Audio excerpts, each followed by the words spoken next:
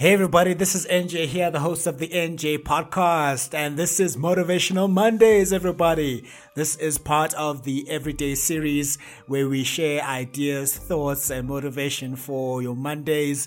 And I believe that a Monday is the best day of the week because it allows you to re-energize, refocus, and set the intention for the rest of the week so we can go out there and crush our goals all day, every day. Now, on today's episode, I'd like to talk to you today about something that's really important to give you motivation this Monday, and that is associating with positive people. Associating with positive people. This talks about your focus on your relational wellness. Now, who you associate with will determine your success and determine your trajectory in life. I'll say that again. Who you associate with will determine your success. Now, if you associate with super positive, super achievers who are confident, getting things done, hardworking, honest, and getting their dreams and going after their dreams, then you will be that type of person too. Whoever you associate with is exactly who you will become. The biggest influence on your life is without a doubt, without question, without equivocation, without any ambiguity, the people you are associating with. These are the biggest influences on your life. When you surround yourself with the right people, you will think, act, and feel like those people. Their energy, their mindsets, and their vibes, their good vibes or bad vibes, will rub off on you. My mama always said that if you surround yourself with 5 negative people or 10 or 9 negative people, you're going to be number 10.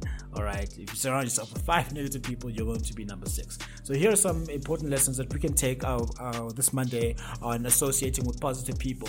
First of all, remove all negative people from your life. Remove all negative people from your life. Cut them loose. People who feel bad will also make you feel bad. You must begin to associate with positive and good feeling people if you are going to feel good inside. In the long run, the way you feel will massively affect your confidence.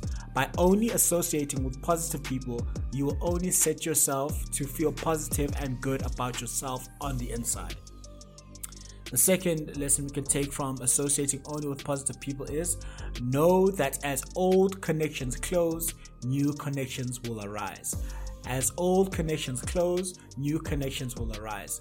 You should never feel that you need to stick with certain people just because you grew up with them, have invested a lot of time with them, or whatever reason you want to keep them around. As your old connections close, new connections will open up for you. These new people will be more in tune with your goals, make you feel more confident about yourself, and they will support your success. So don't hold on to people who are no longer serving you. Cut them loose.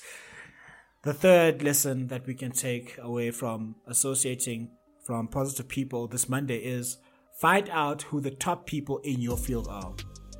Find out who the top people in your field are. Whatever you want to achieve, find out who the top people are and associate with those people as much as possible.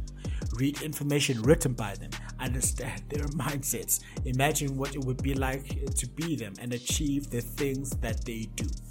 Now, what can we expect by us making sure that we associate only with positive people? Associating with the right and positive people will set you up to constantly improve and make progress to your goals. The biggest influence in your life is who you are hanging about with.